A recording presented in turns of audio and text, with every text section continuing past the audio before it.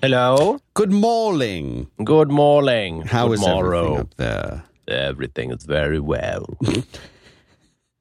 I've decided to become sonorous. Sonorous. Good morning. Good morning. Got an email late yesterday telling me that lice is in our classroom now, and that the classroom itself is being thoroughly cleaned as we speak. So, you taking any precautions? Can you? I want to. I don't know. I don't know how far to get into it. Let's just say lice is a thing. It can be a thing. Yeah. Mm-hmm. Yeah. And you can realize, I hear, maybe I saw this on Reddit, that you can have lice in your home, child, for a while and not even know it, turns out. Oh, really? Mm-hmm. Yeah, I mean, here's the thing. And again, I probably saw this on somewhere, probably on Hacker News, that you can have the lice on your head, child. Right. And it doesn't cause itchiness, turns out, provided they don't have a reaction to the biting of the animals. Oh, so like they're immune to the effects of You become a carrier. You're like, typhoid child. Yeah. Yeah, and it's tricky. And there's the problem with the lice, I understand, is that there's a lot of lore around how to deal with lice, and it's one of those things. I don't know. It's like getting an old car fixed. You talk to different people and you hear different things. I don't want to. I don't know much about it, so I probably shouldn't say. But I feel like he has lice. In your gut? It's just a feeling. I don't have. Just a feeling. Yeah. Mm-hmm. I'm not sure. Like I can't put my finger on why, but I feel like he probably has it. I think maybe he's the one spreading it to the class. I don't have any reason to just feeling. Huh. Like when you think, you know what? I know the weather said it's not going to rain, but I bet you it's going to rain, and later it rains. Mm-hmm. Like that. Yeah, you have a kind of like a vermin clairvoyance. I said, does your head itch? He said, no, it doesn't itch. He was very angry about that. No, it doesn't itch. Well, if it's any consolation, only bad children get lice. Well, then I'm screwed. Okay, that's two, I guess. You got your gut. You got the badness. Yeah. Oh, man, this is going to be problematic. I know.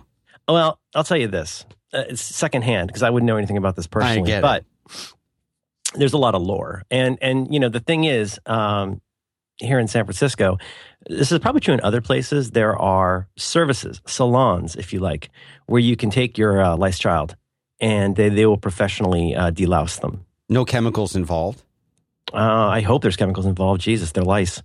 No, but you go in and it's, you pick a DVD to watch, and then they spend a real long time combing. They comb your hair. At this place we went to, they comb your hair 5 different ways.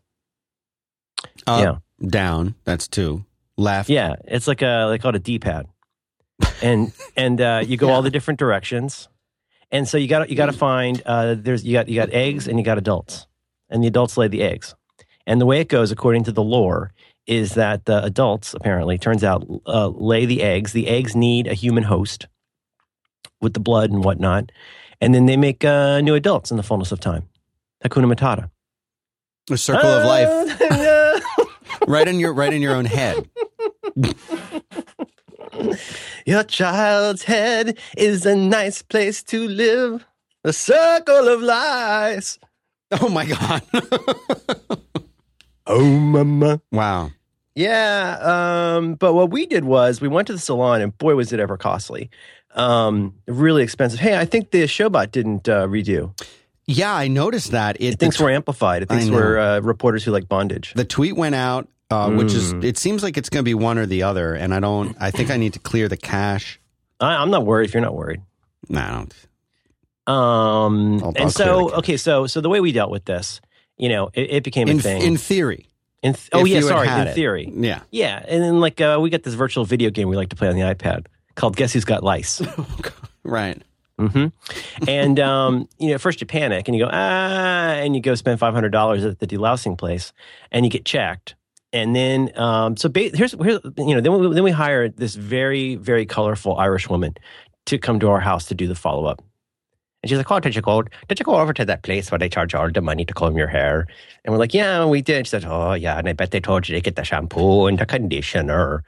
Yeah, they did. They suggested a whole basket full of stuff. She got to watch a DVD. Oh, that's the way that they work. And, so there's a lot of infighting in the lice community. But here's what it comes down to, and I believe this from the Irish lady. She's done this for a long time. I don't think she's licensed. But the way that it works is you got to go through with a goddamn comb and get good at finding lice in hair, and that's the way you get rid of it. Can I continue with the lore? Yeah. There's more lore. Because the lore that I always heard was that if there is an instance of child lice, that basically the entire place has to be scrubbed clean. You have to bleach every surface. You basically have to do the equivalent of like fumigation. So like at my daughter's preschool, where it just seemed like it was happening, we dodged a bullet until this one time in the last few months. We never got it, never had a problem, which is weird because it was always around, It's not something people like to talk about, but it's something that happens. Like when I talk to other parents about it, they're like, oh yeah, our kids have had it 4 times. Like it just happens a lot. Now, not to interrupt or derail you, but please, you there. First time louser. Does the fact, like when the kids get it, it seems that all the kids get it in the classroom. Are the parents it's like Minecraft. Right. Are the parents also getting it? Yes. Do the parents? They get the same one. It's a lice family on a human family. It's a lot like an ABC sitcom. Because I vividly remember too many lice in the maybe, I'm going to say late 70s. I had it. You did? I totally did. At least once. I think it was twice, but I know for sure one time. And I remember, back in the 70s, most of the chemicals that we had were industrial grade, like hardcore, terrible chemicals that probably are still in our systems from back then. It was like hydrogen peroxide and chlordane. Yeah. And I remember the smell of this stuff and how terrible it was, the shampoo and all this other stuff we had to do. But I know that my mom did not get it. I know that. I mean, I've talked to her about it. She did not get it. It's clean living. Is that? But that seems like now the kind of lice we have today, everyone gets. Let me give you some comfort here. First of all, if you're going to get something, lice is actually not that bad. I mean, it's not like getting freaking shingles or something. It's actually not, or you get the impetigo or something like that. You're saying that you kind of want to get it. Lumbago. It's a rite of passage. It's like when the monkey holds you up over the cliff. Yeah. Circle of Lice. That's pretty good. It's real good. Ladies and gentlemen, Sir Elton John. So if you're going to get something, it's not that bad to get, but like here's where it gets, and I know you're going to love this. This is where it gets really disturbingly medieval, right? So like if you ever had a tick, you ever got a tick? I have gotten a tick. And you got a tick. And like, here's the thing with a tick. Like you could say a prayer, you could do a novena, you could light a candle. What you really need to do is pull out the tick. Like there's not any kind of a salve or an unguent that makes it go away. Turns out some people say you can put Vaseline on it and kind of like smoke it out. But I think ultimately you got to get the tweezers like a gentleman and pull out your tick. Now with the lice, they're going to try and sell you a whole bunch of this stuff, which is good for making it easy to comb.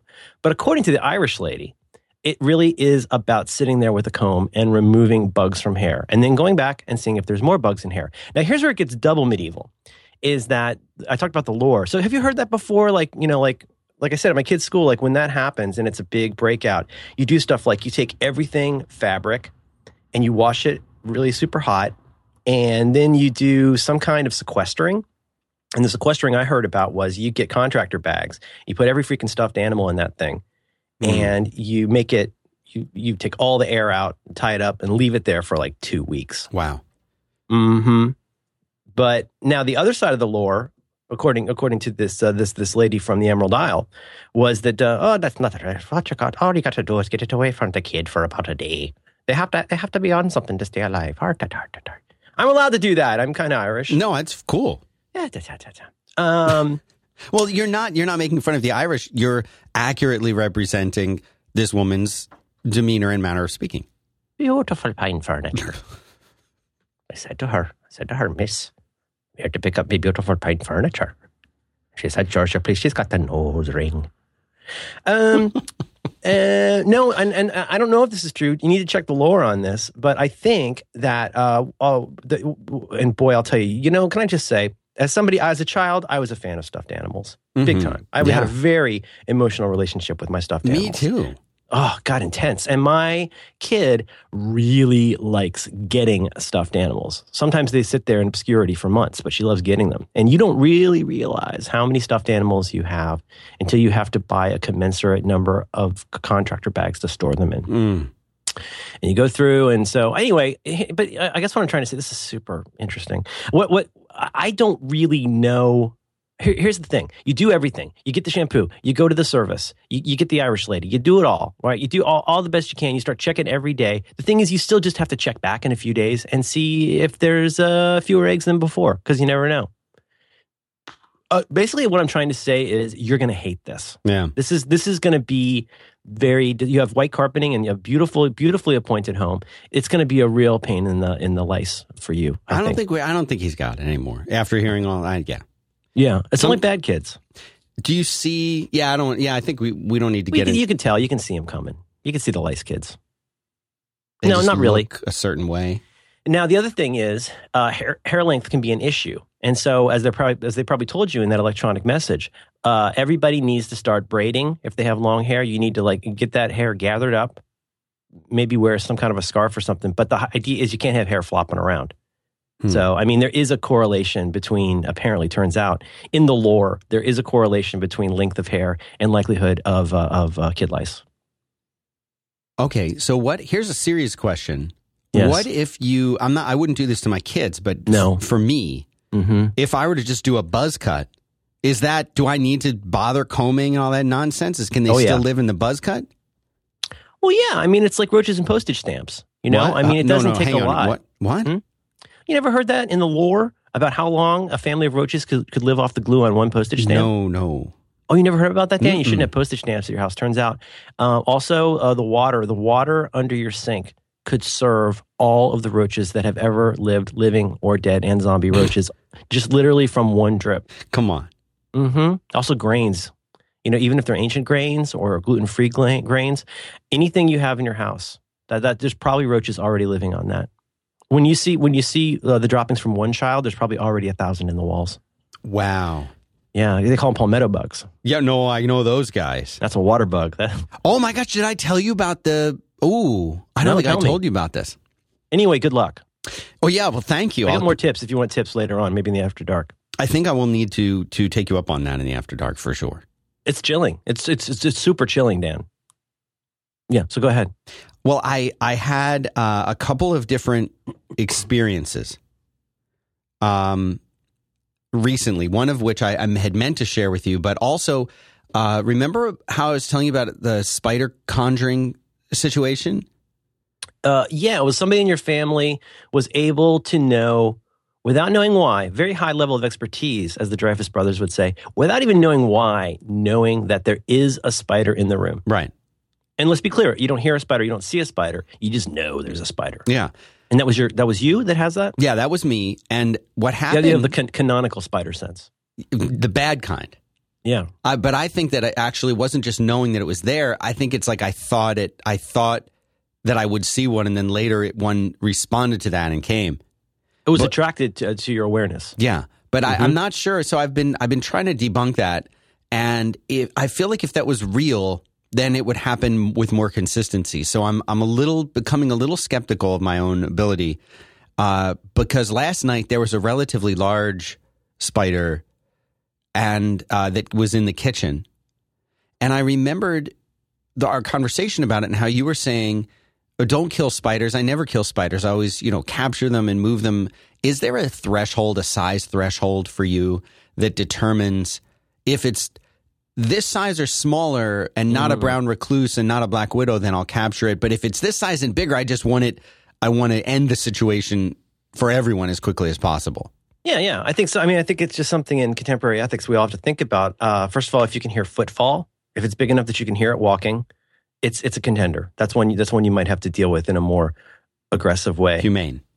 Yeah, absolutely. But I mean, also it depends on how polite it's being.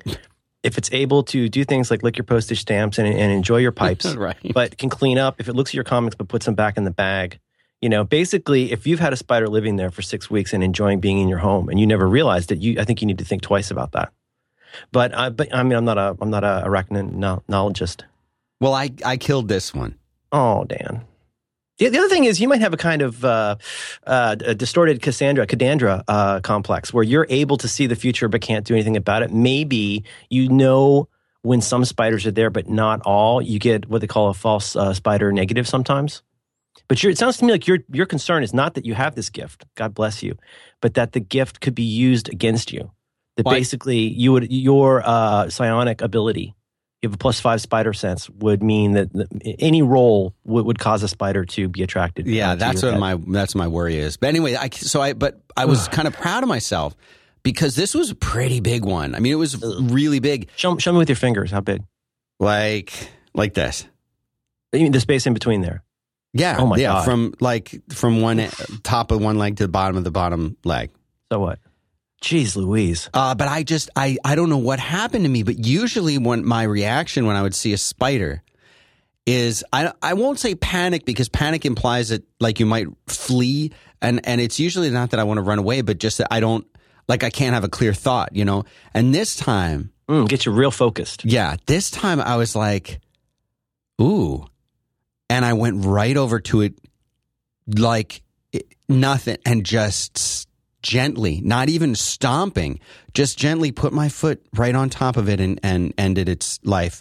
And I didn't enjoy killing it in the sense of I knew it was alive. And as a Buddhist, I don't like to kill things.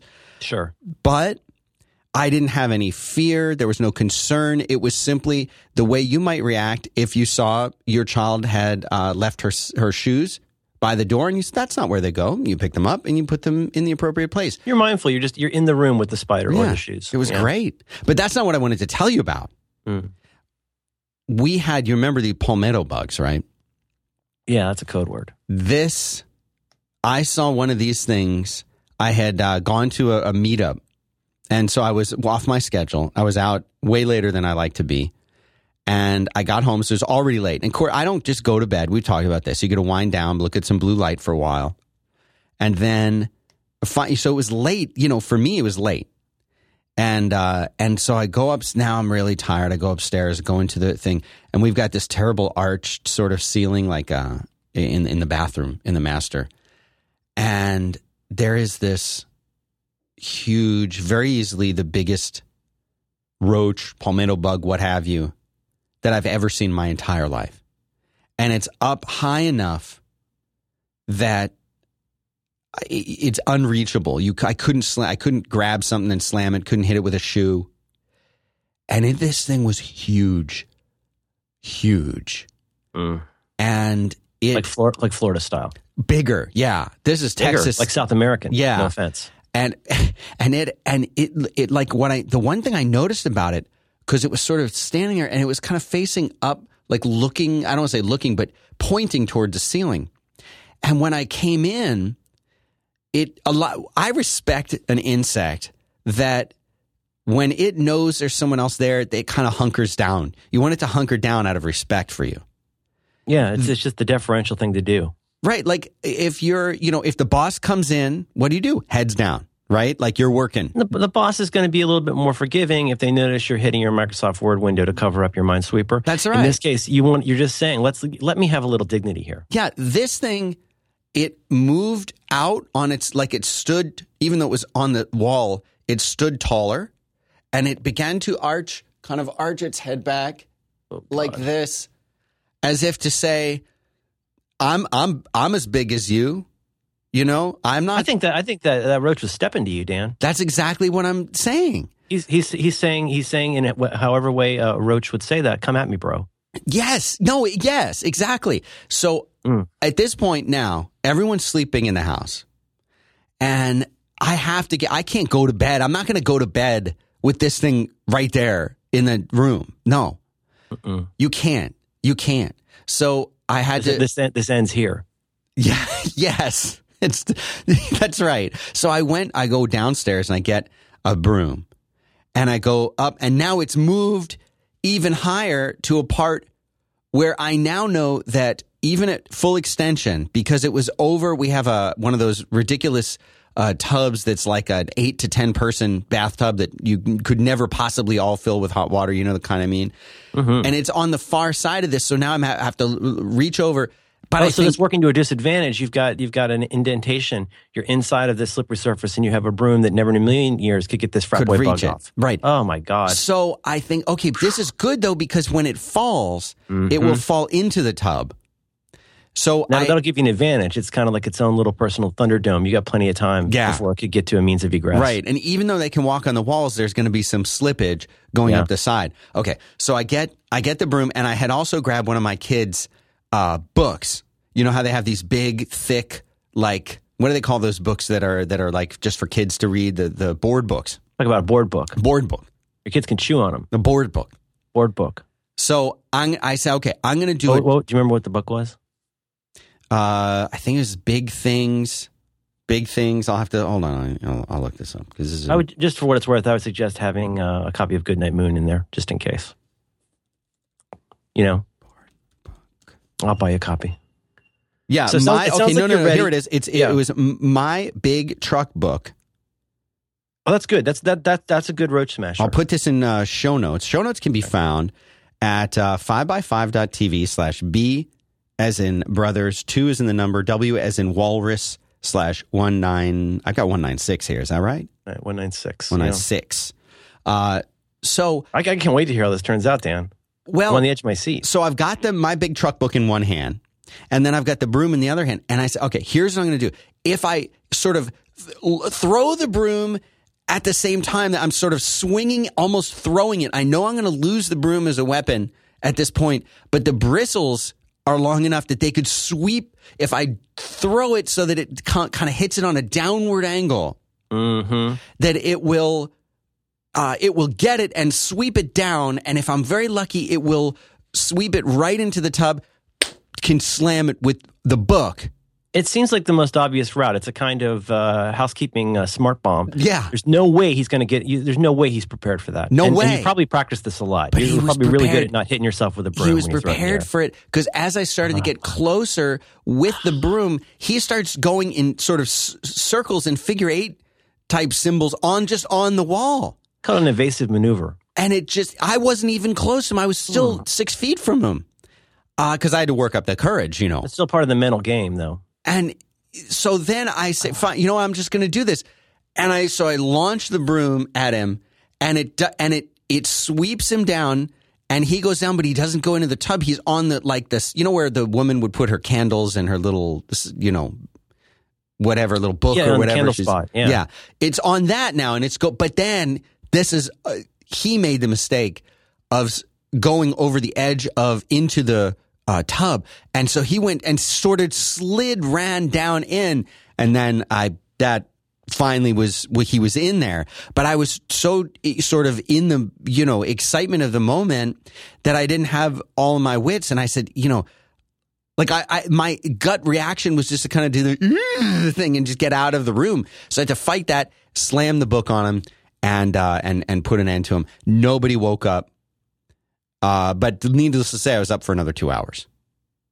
Did you clean the tub? Yeah, I cleaned the tub. And what I use 8 to 10 paddles to keep between me and the roach, and then you hold it at arm's length while you're putting it into the trash, which can't be in the same room. You can't be in that room. You got to go downstairs, put it in that trash. But the next day, I had to go and there's this great thing. There's like these sites that are like do-it-yourself pest control. Have you ever heard of these? Yeah. You can get boric acid and stuff. Yeah, like the commercial grade chemicals that the professional pest people will use. You can get them. And so I had to use this stuff that I already had that's like this paste. I will put it on everything 3 feet and higher. It's covered with this stuff. So we haven't seen one since. I'm glad it turned out okay. I mean, but you know, being from Florida, I suspect both of our natural inclination is to wonder how many more. That was an explorer party, right? Yes. You got the one Tusken Raider they sent out, and now how many more are waiting? You know, it's like the Imperial probe droid, and now all we can do is evacuate the entire base. That's right. You're living on Hoth. Yep. Oh, my goodness. I don't have the same, I hate to say this. I don't have the same respectful feelings about roaches that I do for spiders. No, I figured not. No, I mean, I'm not an animal. Smart. But, well, you're sweet to say that. I really like spiders a lot. They feel like good luck to me. I don't know if everybody but I don't know the lore. But also I understand, turns out that spiders eat a lot of other nuisance home pests. I think they might eat mosquitoes. Maybe I'm thinking of cats. Do spiders eat cats? That's what my wife said after I told her I killed him. She's like, "Oh, they're good." What do you eat? A little sausage. Okay. That's what she said. No, you got to hold it. They're a little different. No, they're demi tone apart. Do-it-yourself pest control, the original. We used to do boric acid. Boric acid, it doesn't. Anything? Well, when it does, it's super satisfying. If you're real mad about roaches and you start finding some roaches who ate the boric acid, it's pretty fun. It's pretty grisly. You ever found a boric acid roach? Well, no. Yeah, not that they eat the boric acid for some reason, and then that expands, and their roach stomach explodes, and you see it. Really? Mm-hmm. Yeah. Do you put the boric acid like into your carpet and massage it in, or do you just ideally you hold the roach into it? You grab them. You say, "This is you. You eat here now." Right. This is it. Yeah. And make your family watch while they're weeping. Like, can you just put it in a little saucer or something? You can do anything. As long as you don't care if it works. Right. But no, I mean, the thing I think I read in Family Circle magazine in about 1980 was that you sprinkle a little boric acid into a like a soda bottle lid. Like you buy a lid of weed, you get a lid of boric acid. Mm-hmm. Mm-hmm. Say, how you like that? You know, smoke yourself out. You can wake and bake. Johnny Roachington. Did you want to tell me about anything that you like? I would love to tell you about a couple things that I like. One of them is you have glasses on again, don't you? Yes. Well, our first sponsor. I need them, Dan. I need them. I know it. Our first sponsor is Warby Parker. These guys, I've been wearing Warby Parker glasses way, way, way before they were even sponsoring podcasts, let alone sponsoring our podcasts. These things are just, they're great. And my problem was always that I couldn't find frames that I liked, frames that were, strong enough, but also looked like a decent, had a style to them. And when I say strong enough, I've got two kids and they're better about it now, but like they're always, trying to grab the glasses. I don't know why they do that.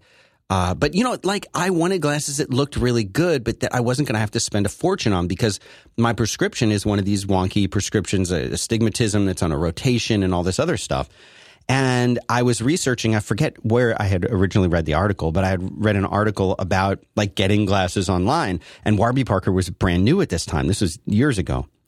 And I ordered a couple pairs from these other companies, which essentially are like they're getting frames from China or somewhere, and they're really crappy. And so I was really hesitant to try Warby the first time. But their deal sounded really good. Like the prescription glasses start at $95, and I thought, all right, this will be. I will try it out. Now my prescription is they have to do it on like a high index lens, which means a certain kind of plastic. Well, Warby Parker can do that. They charge a little more for the weird prescription, but most of the people that I know that have Warby's, they just get the regular $95 pair, and this comes with. Like you get polycarbonate prescription lenses, you get anti-reflective, anti-glare, which you just have to have, and they're fantastic. They have so many styles.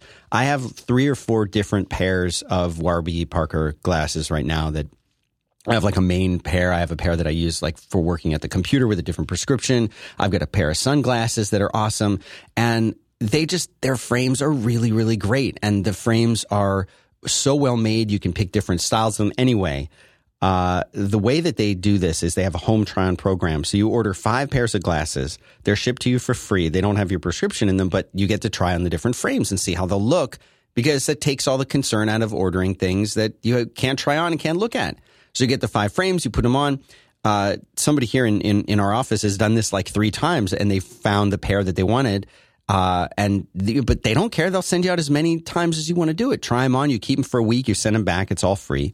And then when you're done, you put in your order if you want. And it's the best service ever. I love these guys. I'm so glad that they sponsor because I've been wearing Warby Parker's exclusively for years. So this is what's really cool. They will include, if you get one of these gift cards that they have, they'll include a bonus book. It's called Good Luck Omens for the Modern Era from their very own Warby Parker Press. And you can give that out as a gift. New. I haven't heard about that, Dan. Yeah, it's a brand new thing. You just have to order it before December 19th at midnight. Is it a board book? It's not a board book. Okay. But anyway, $95, standard prescription frames or sunglasses. You've got so many choices there. You go to warbyparker.com/Dan. And if you do that, you will get 3-day shipping for free on your order. Home try-ons are already free, but warbyparker.com/Dan will get you that special deal. And it'll also support the show. Thank you very much to warbyparker.com for making the show with Merlin Mann possible. Warby Parker.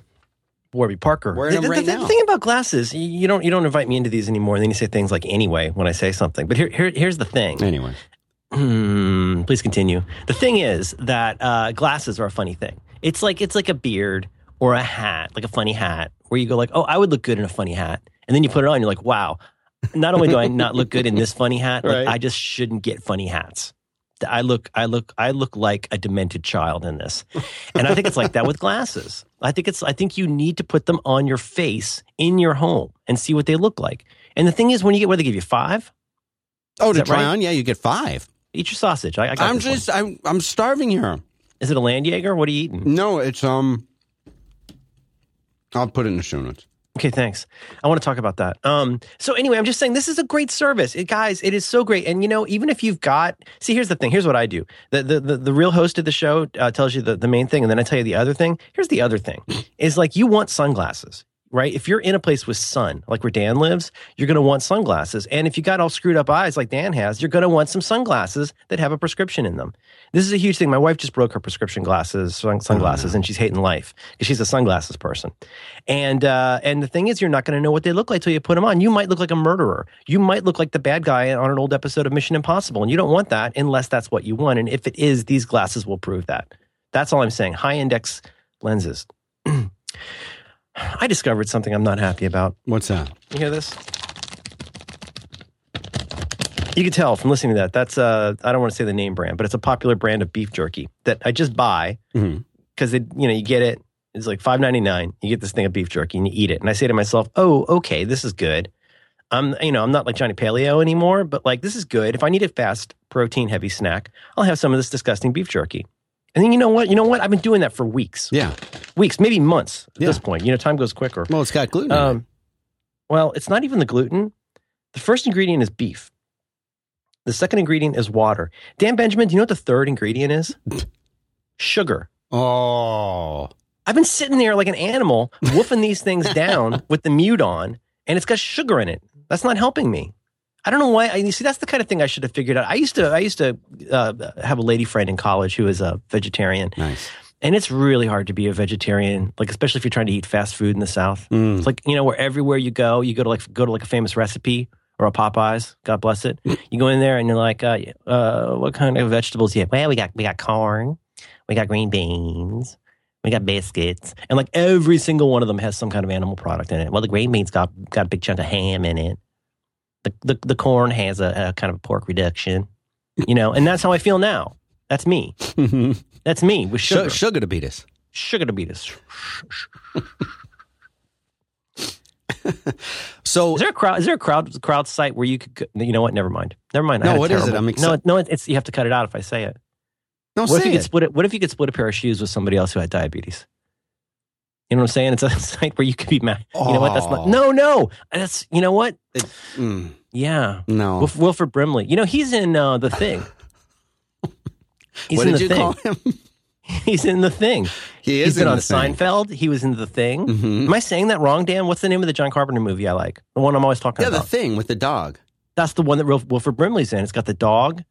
It's got Kurt Russell before Tango and Cash. Before Overboard.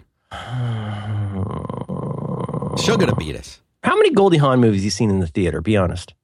I think just Private Benjamin. I saw Private Benjamin in the theater. Yeah, I'm trying to think of some of the other ones. I think I've seen probably 3 Goldie Hawn movies in a theater. Which ones? I don't know. It was a different time. Well, it's hard to know. I think I saw that Terrible Woman movie. Oh, the Terrible Woman movie. I saw a great Halloween costume of that. Boy, do you remember at the time how crazy those special effects seemed? Yeah, that was like, oh my gosh, she's got a hole right in the middle of her body. How? Yep. Yeah. Yeah. Bruce Willis. Not his best role. You should be listening to The Flophouse. It's a really good program. It is number 1 on my queue of new shows. Yeah. Have we talked about where to start? No, you mentioned it, but I didn't. I haven't started. You know, the best way, one of the many great ways to provoke John Siracusa is to suggest someone start with a specific episode of The Flophouse instead of going back to the beginning. The canonical way to listen to The Flophouse is to go all the way back.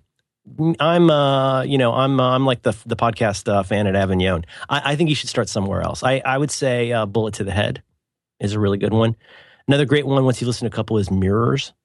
It's a very important episode. If you want one that's very, very recent, but is also the genesis of some great Flophouse running bits, Jonah Hex. It's a great one. And no, you don't have to see the movie. I've seen maybe 4 of the movies they've ever talked about. Like I've seen episode 2, which they talked about. Boy, great episode.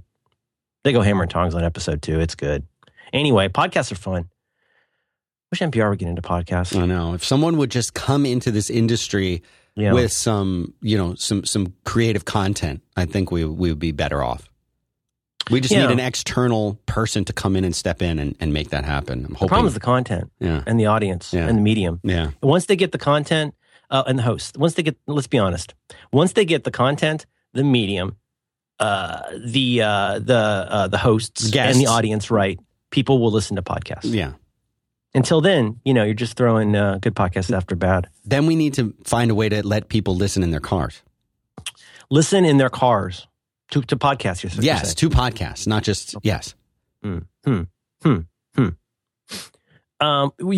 had something when I cut you off with beef jerky. I've got one item of follow up and one topic you wanted to talk about, and apart from that, I'm wide open. What else did you have? I had a couple other topics that were kind of floating around in actually relating to the whole recent podcast renaissance that we're experiencing, but not in the way you think. All right. No, we don't. I mean, it's your show. We don't have to talk about, No, it's talk not about my whatever. show, Dan. I'm so. But see, this is, I have a different angle. Everyone has become insufferable, Dan. I have a different angle. I have to get off the internet. My God. I think I need a break.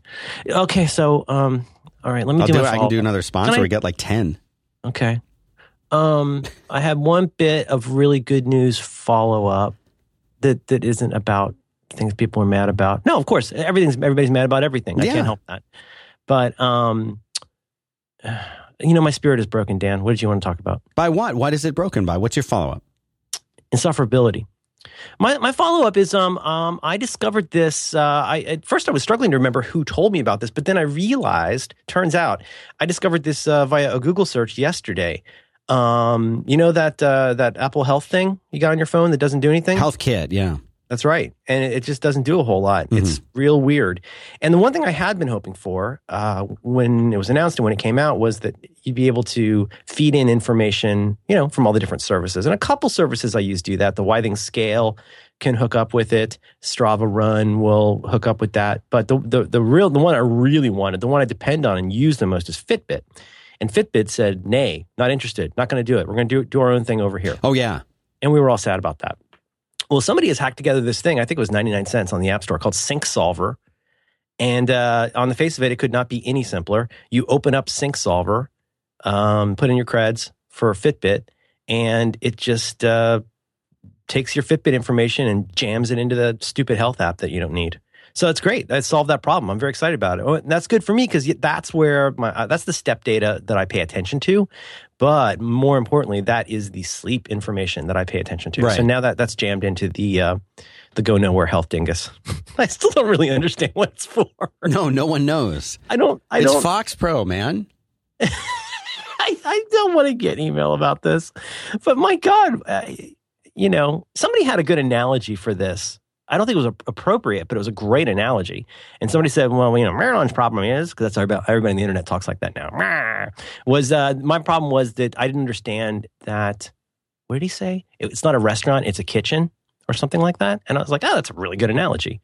Like, I do want the restaurant, but I'm also wondering why more people aren't using the kitchen to make something interesting, right?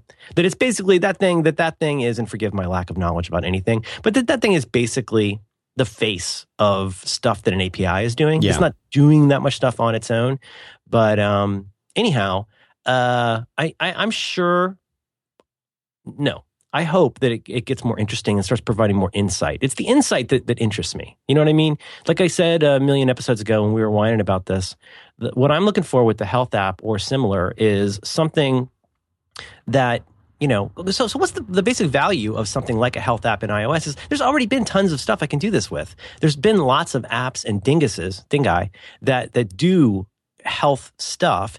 Maybe not the promise, but the interesting thing to me about the health app was that it would not only collect all that stuff in one place, one, and then two, do interesting things with it, but three, that it would capitalize on the fact that it's on my phone to do lots of interesting number crunching stuff to tell me stuff that would be good to know.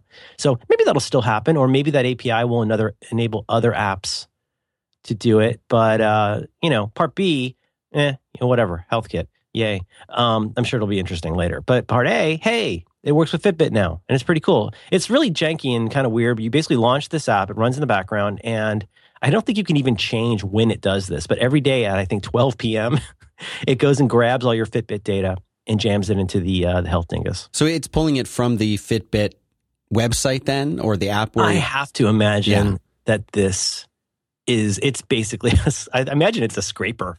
Don't you think? Something like that. Or do you give it like your username and password and it logs in? Yeah. And then all it is a screen, probably an image. I don't know. It's a screen that the first time you run it, you say start syncing, and it runs and runs and runs. Takes a while, and then I guess it does deltas after that.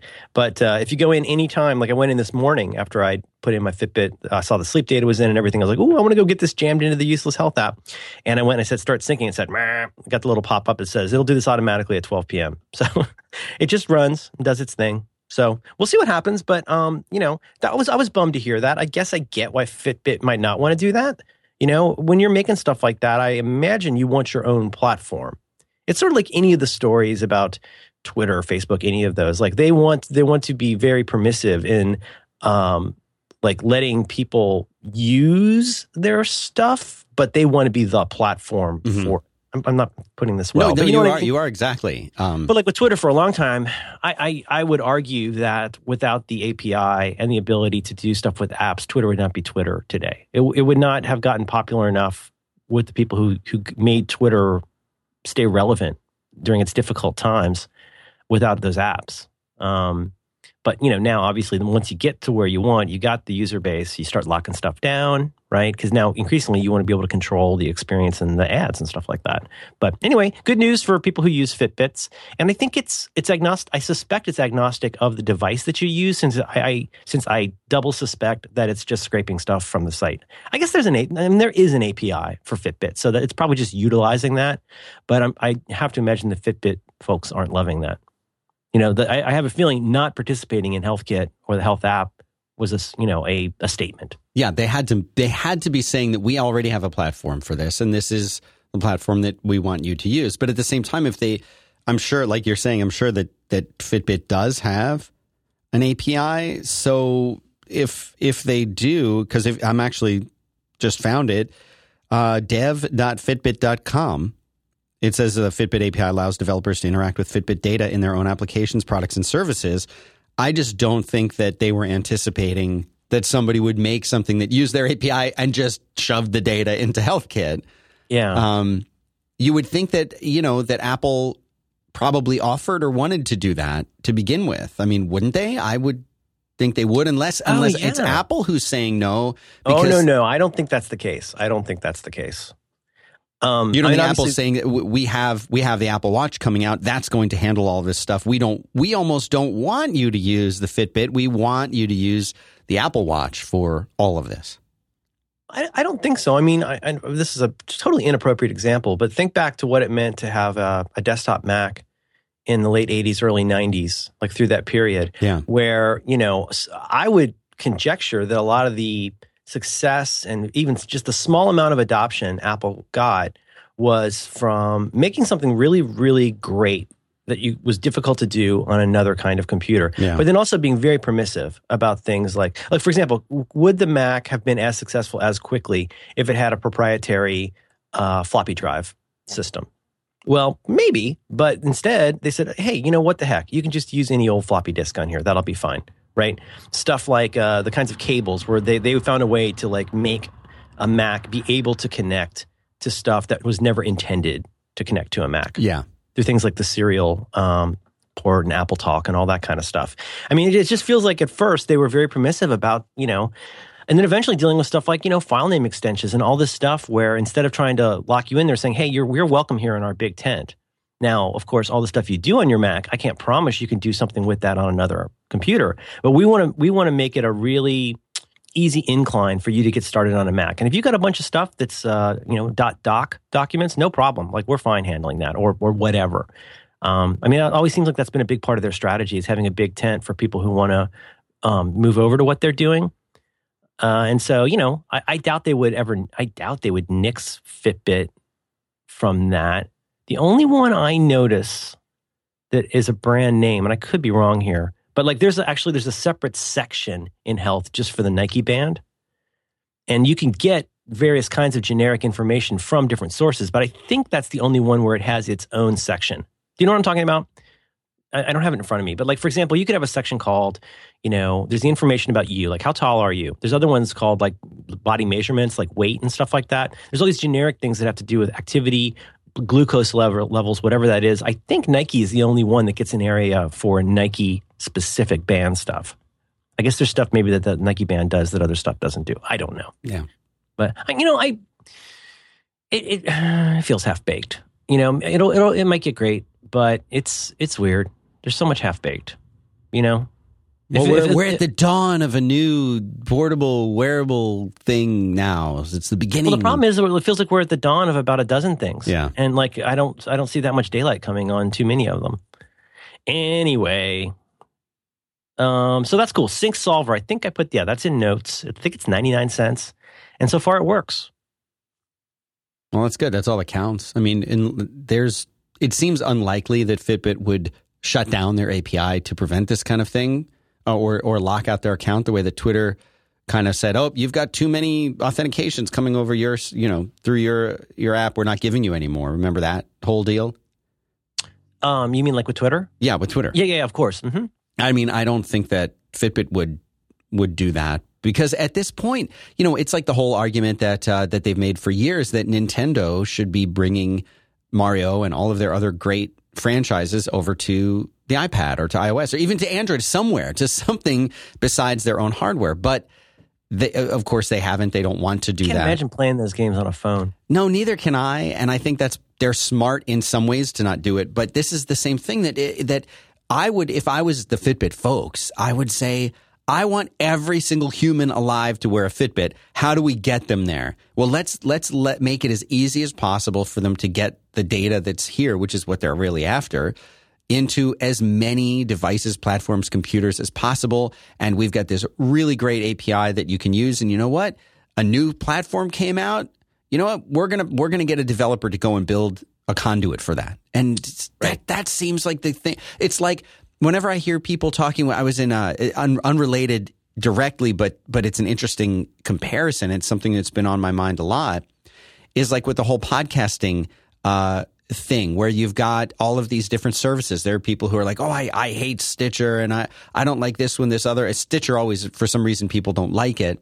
Some people say that about SoundCloud, I hear. SoundCloud too. Okay. Some people think it's incredibly hostile toward listeners. Well, my philosophy is, I believe that if you're with the promise or I should say the condition of having the content itself be unchanged and uninterrupted. In other words, if we sit here and we record a show, at the end of the show, we release that and the show's integrity remains, whether it's the content that we talked about, the words we used, the flow of it, the ads that we have in it. If all that is untouched, the more places that I can get that show, the better.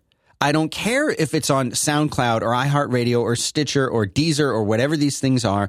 I want it on all of them. I want it everywhere. I want it on the seat back of somebody's airplane. I want them to be able to listen to it on Spotify and Uber. Like every single place that it could possibly be, because that's more people who could listen to the shows. And that means we've got a better, bigger, more engaged, more awesome audience. I look at it like that. Like, why wouldn't? And the fact is, we get paid to do the shows by our sponsors. So if the sponsors are staying in there, and that means our audience is growing, and we're getting metrics from these other places, and Spotify, the rumor or the thing is that there's going to be a podcast thing in Spotify. If Spotify can provide me demographics and say, oh, Back to Work episode 196 was listened to 5,000 times on Spotify last month, well, that means that we've got a show that has 5,000 more listeners maybe than it had before. Why wouldn't I want that? You know, I think this thing is great. And for me, it's like I relate this back to Fitbit, saying what's going to help them sell more of these things? You know, this thing that you put on your wrist, how can they sell more of them? Well, let people get at that data. Make it a platform that really is a platform that you can get to that data in as many easy ways as possible on every platform in the world. You know what? Maybe my Roku needs to get it. You know, like make a Roku app that can talk to Fitbit, that can show it up on my screen for my whole family. That's a neat idea. I would do, you know, like that's how to build a platform. Yeah.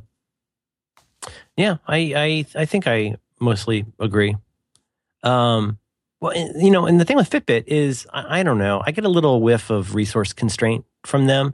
I mean, you know, one thing is, I mean, certainly one part of the market is they could become more like the Samsung of these devices, probably produce them very inexpensively, much cheaper than a watch, than an Apple Watch, for example. But like, do you use Fitbit right now? Yeah, I had one, but I just stopped wearing it. Right. Well, the thing is, if you go to the website, it's interesting. Like if you go to the website and log in, the homepage, once you're logged in, of their dashboard, they call it, is really pretty and very Web 2 point something. And it's all, you know, there's lots of animation and stuff bopping around and blipping around.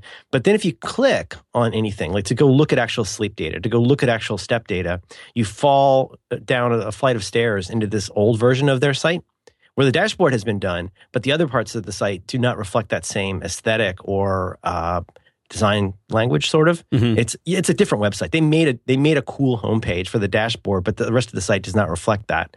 Which, you know, don't mean to criticize that, but it seems to me that like if they wanted to provide the best experience, like the whole site would be that awesome.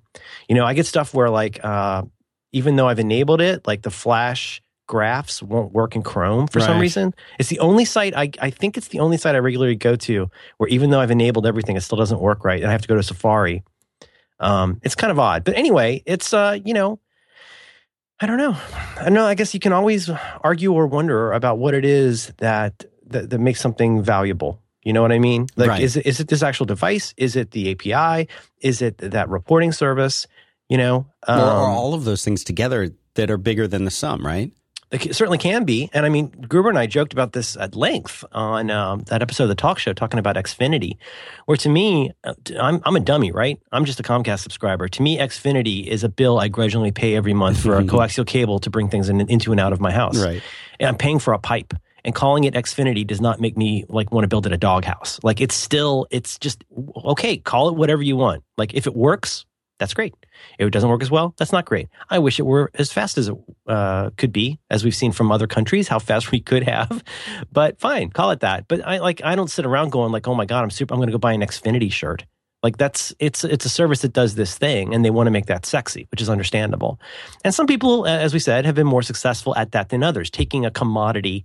In the case of something like storage, where Dropbox, my God, it feels like they practically invented this idea of taking commodity. I mean, do you remember a few years ago, like if you wanted to go out and find a place to put stuff online, setting aside syncing, like it wasn't very sexy. Libsyn has tried very hard to sexy up what they do by adding all these services that mostly just get in my way. Dropbox is one of the very few that I think has done that really well. And, you know, but, you know, I guess it depends on what, like I say, it depends on what you're trying to sell. I guess to Fitbit, I mean, what do you think? I mean, we're getting way off topic here. I'm not interested in the Apple Watch as it has been introduced. I think that in 5 years, that will be something very interesting to have when it's a lot smaller, when it can work on its own. I mean, to me, there's like 4 or 5 significant things mitigating against my interest in the Apple Watch, all of which will be addressed, and I'm sure I'll be on board. But I think when we look at the Apple Watch as it's presented now, look at the way they're sketching out the way the apps are going to work, it really feels like that big, heavy first generation iPod, where you go, wow, this is a lot better than these other ones, but wow, I bet it's going to get even better. So I'm happy with the Fitbit for now. And if it breaks or I need to spend $99 on another one, I think I'm much more likely to do that than. That's just my feeling on that. Do you use other bands? Do you use any band stuff at all? Because I'm kind of interested in looking around. No, the only I've seen, there's that other one that looks like almost more like a traditional bracelet. It's why do I keep saying Jawbone? It's not Jawbone, is it? That makes another one. I forget what the other one is, but no, the one that I came to especially after talking to you about it on one episode where you were talking about the sleep and everything else, that I feel like the Fitbit is kind of king in this space. And again, I know that this is not like a tech show to talk about Apple, but the things that Apple that have come out about the SDK from the release of the SDK for the Apple Watch on, I guess it was Tuesday. We're seeing now that the Apple Watch, at least as it stands for this first release, it is very solidly first generation in its functionality. Yes, and it is like really, if that works really, really well, that will be a solid 1.0, but very much a 1.0. Yeah, very much a 1.0. And I think John Gruber compared it to 2007 with the iPhone of, this is the brand new dawn of something, and we don't really know exactly what it's going to be. But one thing that is clear, and one thing that people complained a lot about the Android watch is that the Moto X, is that the name of it, that I talked to Andy and that's the one Andy. I saw Andy using that. It's pretty cool. It's people were saying, it doesn't do anything by itself. It needs to have an Android device. It's just an extension for the Android phone or device that you have. Well, in many ways, not completely, but in many ways, that is what the first initial salvo for the Apple Watch is as well. The iPod and the iPhone, I totally agree with you. I mean, the iPhone obviously had phone functionality and internet connectivity, but iPod and iPhone, I said this on Gruber's show, iOS became a special thing for me when you didn't have to use your Mac at all anymore. Right. But in both of those instances, you still, to do anything, you had to sit there on iTunes and do stuff, right? I mean, there was very little over-the-air stuff that you could do of any consequence. Oh, and the chat room is saying, thank you. It's the Moto 360 that's the watch. The Moto X is the phone. Thank you. It's a pretty neat watch. Yeah, I thought it was really cool. It's not for me, but I actually hung out with Andy a little bit when he was testing that out, and he was making good use of it, and the battery seemed to be like it was. I think it was over 24 hours of battery life, which is a pretty big deal with a watch. No, that's crazy. And I think, the value of it for me isn't there. I'm not excited in any way about the Apple Watch. I want to be, but I'm just like, I'm not that excited about it because I have yet to see, like when we saw the iPhone, all of us were like, oh my God, this is going to really change the stuff that I do and how I do it and where I do it. And it has absolutely delivered on that promise. The fact that the computer that I use most is my iPhone 5S. That is the computer that I use the most, and I think of it as a little tiny computer. Me too. 100%. I can make calls with it, but I can do that with my other computer too. It's a little computer that I've always wanted, and I would if I had to make a choice between giving up my desktop machine today, get a desktop machine or my iPhone, I would find a way to give up my desktop machine, as sad as that is. Like, I live and breathe with this iPhone. I don't think that the Apple Watch is going to be that for anybody. I don't think it's supposed to be that, but I don't feel like I need an extension of my phone. Yeah. Well, I want to clarify, because I mean, there's so much stuff about Apple that makes me just want to put a stick in their eye. But I want to be clear about the my feeling about the Apple Watch. Like you care, is I'm being super clear. I hope about. Well, thank you, Dan. I want to be super clear about what I'm saying here, which is I'm saying that based on what I've seen, just in terms of my own opinion, like this is not for me. But I don't think it's supposed to be for me. It is for a lot of people. The same way that the first iPhone, God, you hold the first iPhone, think about what a first generation iPhone on the earliest iPhone software did versus, I'm going to say, a 3G. Like, to me, 3G feels like when you went, wow. Yeah. Now this is a thing that can do some stuff. And I don't know about the specs or any of that, but I can just say, like, holding those in your hand and seeing what they can do, you go, okay, this thing is really starting to go somewhere now. I just want to be super clear. I mean, if they decide to, as they say, put a lot of wood behind this arrow and really make the Apple Watch into a great thing, and, you know, they're able to incrementally increase things like the power and the battery life. I think the battery life is a giant concern for a first generation thing like that. You know, I have no doubt in my mind I'll be buying, you know, every other generation of that the same way as I get a new phone. You know, but I just, like, right now, I don't know. It doesn't help that it's happening at the same time that I'm having a little crisis of confidence with so many little things about Apple right now. Yeah. But you know, it's just like, it's like any of this stuff. It's like the people who bought an iPod. You know, I had a creative jukebox that I honestly, I think it weighed at least 3 pounds. It was the size of a CD, a portable CD player. Did you ever have one of these? It was a creative jukebox. I forget what it was called. I had a bunch of those I know little. The one you're talking about. I had 2 or 3 different Diamond Rio players. Yeah, I had one of those. I had 2 of those. Like, I had a couple different ones of that silver one. iTunes supported these things on the Mac with no drivers, and I was using Windows primarily as my work machine at that time. I think you could put like 6, almost 7 songs on a Diamond Rio, and you could put in a little SIM chip, and could you? Not a, what do you call it? You know, but like little flash memory. Yeah. You could get it up to like 64 megs. Oh my gosh. And so back then, oh my gosh, ripping at 128K was the, I don't want to say it's the high bar, because I'm sure there have always been lossless people with Q files and stuff like that. Yeah. But 128 was like, 128K is fine for an MP3. And you could fit, I don't know, you could fit a few albums on there, not a lot. But it was portable. I mean, that thing weighed nothing. It was the size of, like, what? It was a little bigger than like a thing of Tic Tacs, and it weighed, what, 2 or 3 ounces. But the creative jukebox I had, which had 2 gigs of storage on it. I want you to get your head around 2 gigs of storage. Yeah. In like 1999, 2000, it was pretty costly, and it had the interface that I think was part of the interface that got acquired by Apple for the iPod, or at least they ended up paying licensing for. It was easy enough to use. You could browse by artist or album. Real ugly, but real heavy. But it was nowhere near as expensive as that iPod that came out. You know, the iPod was pretty expensive when it came out, if I'm remembering right. No, it was. How much was the first iPod? I'm looking that up right now. I mean, it was not, and I remember it was, they had this thing, 1,000, songs. Yeah. Original iPod. $399? $399, I think it was. 10 gig model in 2002 for $499. It's not as expensive as I remember. But I mean, what? Anyway, but look at where it was in 4 years after that. 2001 money. That's true.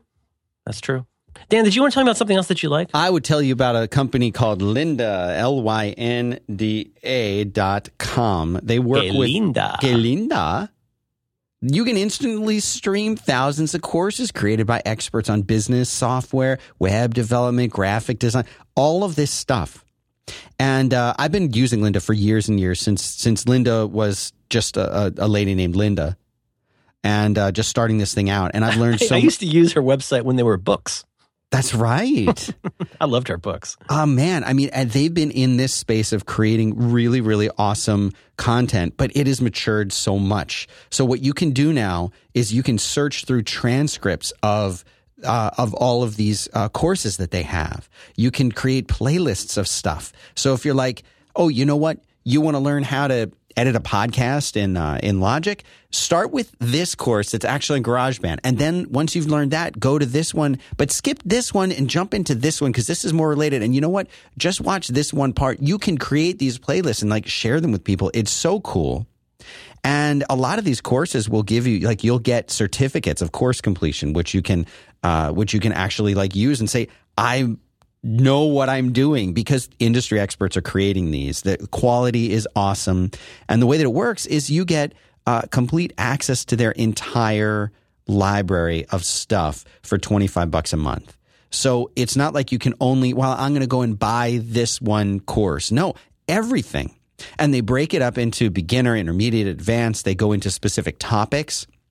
So if you just want to learn how to I want to learn how to do video transitions in Final Cut Pro, there's a course for that. And it's just the way that they've got it set up is amazing. 100,000 video tutorials. And it's just a great service that I've been using for years and still use. They have a special URL. It's Lynda, Lynda, lynda.com/back-to-work. And if you use that URL, they've extended the initial offer. It used to be a week. We got them to extend it to 10 days now. So you have 3 more days to use the service for free. And imagine what you could learn in 10 days with 100,000 courses out there to choose from. You were talking about them. You remember the days when they were books. Oh, man, I poured over the David Siegel books when it came to actually doing stuff with web design, and especially with graphics in the Lynda case. I mean, I would just pour over those books. They were on my desk. They had to be on my desk. Those are really good books, way ahead of their time. Yeah. So anyway, go check it out. Lynda, Lynda, lynda.com/back-to-work, and then we'll get 10 days free to go and learn some stuff. Really great service. Go check them out. Thanks very much to Lynda for supporting Back to Work with Merlin Mann. John Siracusa. My sinuses are very, very dry. You know what you need to do? Neti pot. Neti pot. Neti pot. Neti pot. Clean neti pot. Water. Sounds like a Dickens character. Poor Neti pot.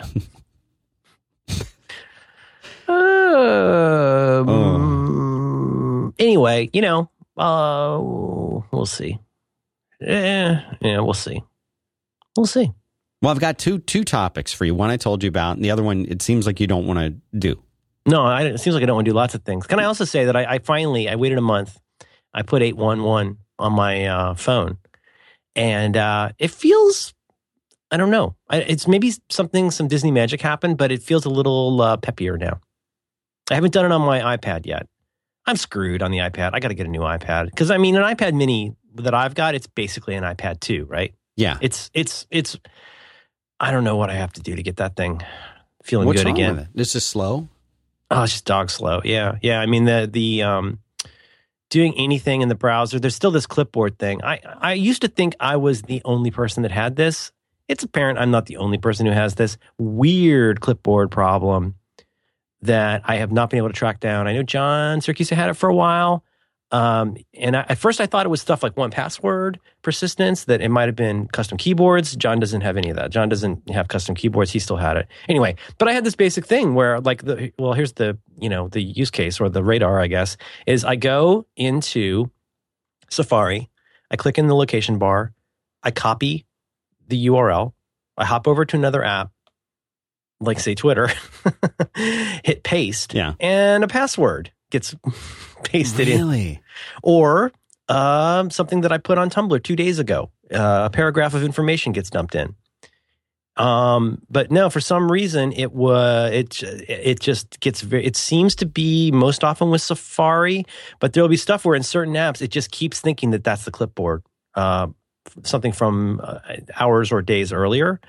So now I have this weird hack where I use the what's that app called? Clips. Yeah. So now I copy something. I drag down from the top of the page to go to the dash or to the whatever the stupid dingus is called. What's the drop down thing? Notification center or whatever. Notification center, right? I go to the extension there. I hit the plus button to paste it into Clips, which seems to do some kind of a reset. I click on the Clips disclosure arrow, go in, and then copy what I just pasted into there, and it seems to work. That's terrible. I fixed my pasteboard.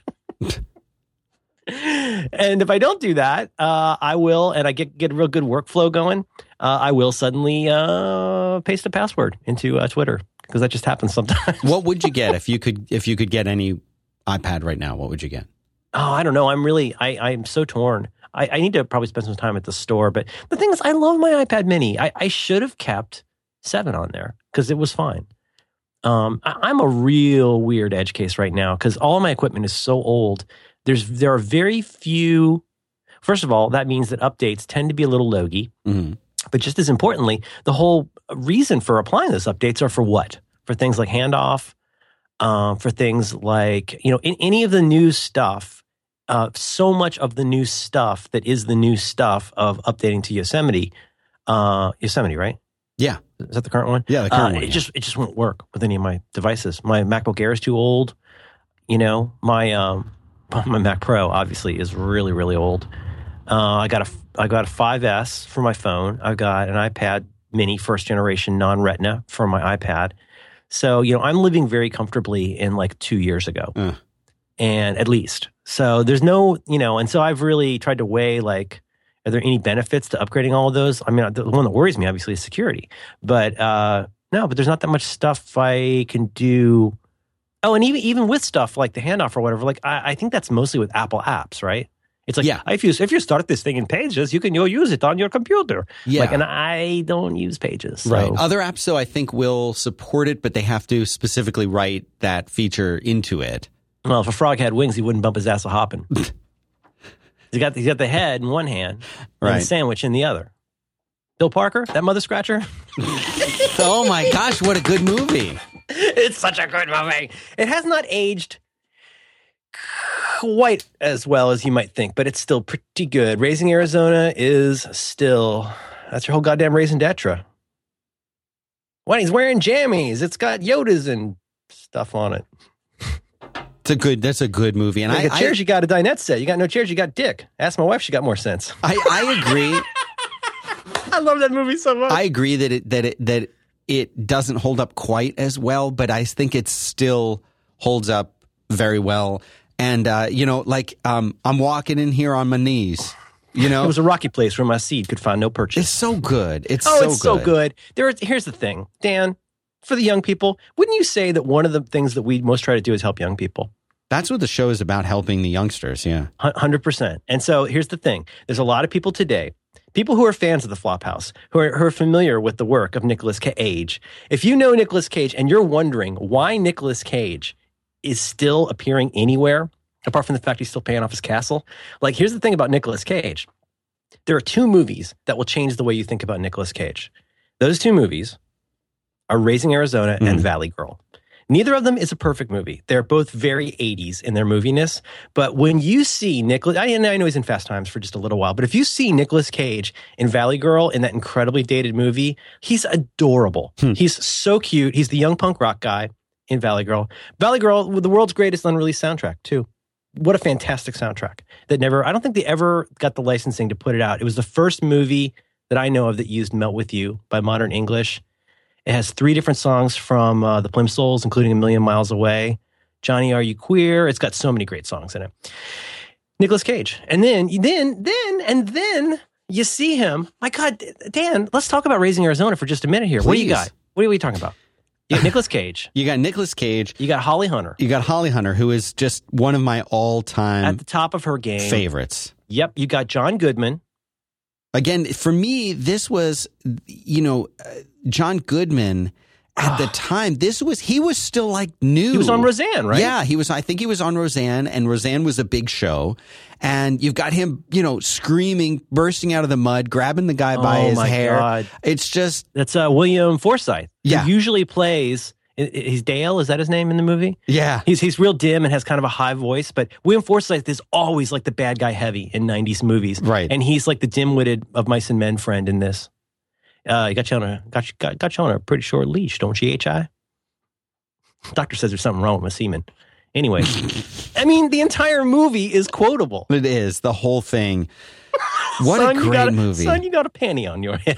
The Coen brothers as a whole, I think this was obviously what really put them on the map. And for me, I just remember seeing this movie as a kid. Oh my God. And just being blown away. I would rent it and watch I would watch the pre-credits thing. That thing is crazy. It's absolutely a work of art. It's the best. It's the editing and everything. And so what was it? Was Blood Simple their first big one? Blood Simple? For me, this is where I became aware of the Coen brothers. That's exactly what I was going to say, is that, Blood Simple is, it's interesting. There's a great spate of like 80s thrillers. Like I'm thinking of Blood Simple. I'm thinking of, anyway, it's pretty dated. Like when you watch it, like it's good. And didn't they recently do a re-edit of it or something? I've watched it again. Of Blood Simple or of Raising Arizona? Blood Simple. I don't know. Anyway, back to the topic here, which is that Raising Arizona, it's not as gut-bustingly perfect and hilarious as I remember it being when I was in like a junior in college. Yeah. But man, it's It's so funny. And like when they go over to, who's the guy from the Tracy Ullman show? His boss? When they go over to his house? Yeah. Or no, the kids go over to his house and they're drawing on the walls. Right. Every time I'm around misbehaving kids, I think of that scene. Oh, and Frances McDormand. Wait, who is that? Did you get him his dip tat? You got to get him his dip tat. Oh, yeah. Honey, did we get him his dip tat? That's so good. And you know what, though? You don't breastfeed him, he'll hate you for life. There are so many relatable things, though, as a parent. That you know, when I was a kid watching this thing, that you just don't really get. And then, like, you get it now and you watch it now. And the film has lost some of its presence, if you will. It's farcical. Yeah. It is a farce. But to your point, though, like stuff that I merely found very funny when I was 21, I now go, he's got to go and like deal with his boss and their family. And he takes out that shoe box. He opens the lid and he takes out those ugly like white shoes to put on to go be fancy. Yep. And then he has to go walk and take that walk with them. Not mere swingers, man. So good. Keep your damn hands off my wife. Yeah. Anyway, we can recommend a movie called Raising Arizona. Raising Arizona. Unpainted Arizona. Who else is every single time I go by a store that sells that kind of wood, like I hear that commercial in my head. Unpainted Arizona. And it's so accurate. There are still things that are just so accurate. And what's his name? The guy, is it a boxer? John Matuzak? Is that his name? Who's the guy who plays the bounty hunter guy? Oh, Tex Cobb. Randall Tex Cobb? Randall is that right? Randall Tex Cobb. And And apparently, like, he did the movie and then he never wanted to be in another movie again or something weird like that. So good in that. Terrifying in that. Same tattoo. So Coen Brothers-y. Same tattoo. Oh, right, with the Roadrunner, the little thrush. Yep. Thrush mufflers. Yeah. Thrush mufflers. You know how bad I wanted thrush mufflers when I was in high school? You could get the thrush or you can get the cherry bombs, right? It had to be thrush. What kind of car would you be putting that on, just out of curiosity? A Javelin, a 19... Wait, no, Javelin. That's AMC Javelin. I know this. It's not Starsky and Hutch. Javelin was that not Mannix? Who had a Javelin? Somebody cool had a Javelin. Well, everybody cool had a Javelin. Yes. Things Dan, are crazy. we're up to an hour 17. Did you have something else you want to tell me about that you like? Yes, I do. Let me grab one of them. This one. This is a new Grace. This is a great sponsor. I'm very excited to have here on this show. It's one that you may have heard of before. It's Audible. Audible. Can you hear it? I do. You can hear it. It must be Audible. 150. I just have to run with that. 150. That's actually pretty good. 150,000 titles to choose from here. And how does this work? You listen to a book that is being read to you. It may be read to you by the author themselves. It may be read to you by a famous person. It may simply be read just by somebody who has an amazing voice. All of the above? Perhaps. You download one of these books. It is now your book. And you listen to this book the way that you choose. You can download it, listen to it on your iOS device, Android, Kindle Fire, Windows Phone. Over 500 MP3 players are supported. The apps for it for the iPhone, iPad, Android, Windows Phone, all free. And again, over 150,000. And unlike a streaming or a rental service, with Audible, you own your books. And you can get to your library anywhere you want, from your smartphone, wherever. And they have really cool things like chapter navigation, annotated bookmarks. There's a sleep mode. You can control the speed of the narration. You got 30-second rewind. So much stuff. It's really awesome. And they've got a special offer going on right now. You remember the classic Samuel Jackson narrated the go the F to sleep, right? Mm-hmm. So they now have another one called You Have to Effing Eat. So that's a new one that's out. You can get that. Basically, all of these books, if you sign up, you get this. Everybody will get this for free from the 12th of November to the 26th of November. That's a special URL, which I'll put into the show notes. But there's no trial offer attached to this. You can just go, and if you're a new customer or an existing customer, you can get it. But here's a special thing that they're doing for us. 30-day free trial membership. And you can download a book, and you keep that book. That's, as Andy says, that is truly your book to keep. That is a free book to you, whether or not you stick around. But you have to go to the special URL, which is audiblepodcast.com. So they have a special audiblepodcast.com/back-to-work. Go there. You will get a free book that is yours to keep, whether or not you stick around. But I suggest you stick around. The book, by the way, they like it when we do a recommendation. The one that I've got most recently is this really cool book that everybody except me apparently has read already, The Martian by Andy Weir. Really, really awesome. This is the kind of thing, it's 10 hours and 53 minutes. And it's awesome if you're doing like a road trip, or you've got a couple flights and you're going to be stuck traveling all day, or you want to listen to it. Guess what? You could listen to this an hour a day, and you've got like almost a whole week worth of really great. And this kind of book, you're going to get into this. So check that. That's I got one. I'll give one. Yeah, I would love to hear you. I was just going to ask. Yeah. Well, yeah, I didn't know to be prepared, but I went and checked, and they've got the book I'm reading right now, finally, is Ancillary Justice by Ann Leckie. And they've got that on the Audible, and I just added it to notes. 13 hours and 47 minutes. Ancillary Justice. I see it right here. I can't believe I spelled ancillary correctly. First try. I still haven't spelled millennial right, ever. Too many L's. Anyway, go check them out. audiblepodcast.com/back-to-work. I'm putting that one into your show notes there. Thanks, Easter Bunny. Thank you, Easter Bunny. Bark, bark. All right. Is that the end of the line? No. You got another 10,000 sponsors? Yes. Oh my But goodness. I have a topic. I want to get to the topic. A topic, damn. And I've got email feedback. We've got 81 minutes here. I know you like to keep them under 4 hours. I don't care. All So right. let me ask you this: if you were hold on, so if you were going to get a new iPad, which one would you get?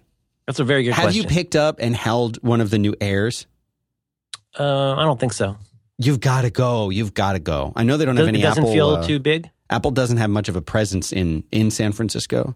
Mm-hmm. But if you can find one, it absolutely does not feel too big. It's everything that's great about the older iPad Air with it feels incredibly light. I actually have got to tell you, I don't know why you would get an iPad mini anymore.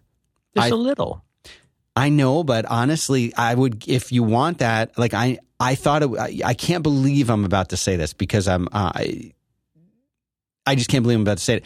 I actually think that the iPhone 6 Plus would be better.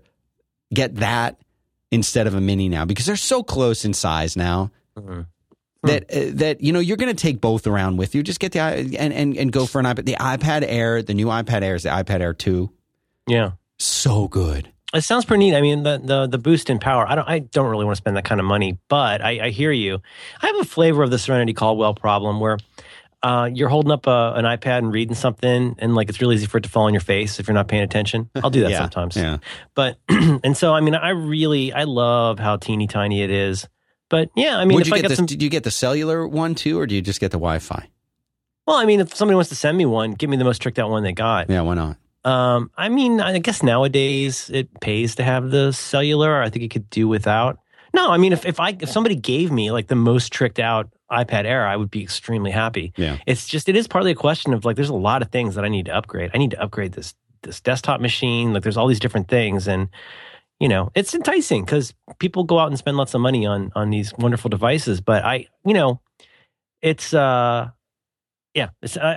it would be hard to decide. I don't have a Retina iPad right now, so any improvement there would be nice. I don't know. It's a good question. Now, did you buy one? No. It sounds like you're gonna. No. Oh, okay. No. I mean, I cannot justify it because my iPad Air is just fine. That's last year's? Yeah, the one that came out last year. Yeah. It sounds like, but I mean, the new one, I mean, it's such an classic Apple thing where like, you know, if you buy the top of the line model, like, you know, if you get that iPad Air 2, is that what it's called? Yep. I mean, it's just got so much power. No, it does. And getting a 128 gig. I mean, my God, I would love to have that. Because I do use mine a lot, but I think part of it, it's impossible to say until I was actually in the trenches using it. But I like the tininess of mine. Like, I do not notice it being in my backpack. I notice my MacBook Air being in my backpack. I think I more notice when I've got like a bag, like a carry-around bag with like a Leatherman in it. I notice that a lot more than having an iPad mini. It's so light. But, and also, if I get into the whole Retina thing, I'm going to become one of those people who's like, I can't imagine ever going back. And it's really nice to not be at that point. But like I say, listen, if somebody wants, I got a birthday coming up this week. If somebody wants to buy me the most tricked out iPad Air, like, I would happily review it here on the show. Also, I'll get it for you. Okay, thank you. It's an exciting time. The iPad has been it's weird. On the one hand, like, it seems like there was so much promise in the world of the iPad when it came out, once we all got past the name. And it just seems like people kind of lost interest in it as a thing. Like, there was like the hobbyists who love iPads, but like, it hasn't really like gone through the roof in terms of sales, has it? It doesn't. I mean, not anywhere near the iPhone. No, nowhere near that. That's so interesting. And apparently it's been, kind of fluctuating up and down, and not selling the way that maybe people thought or predicted it would. I'll tell you, I mean, I don't usually leave the house. I've had to be in public a lot lately, and I notice. You notice like what people use. It just seems like a vast majority of people not only don't have iPhones, like I remember a few years ago, but have very specifically a giant ass Samsung. So many people have big Samsung phones that are practically, some of them are, qualify as phablets, but like, I just can't believe how many people have Samsung devices that they're using all the time.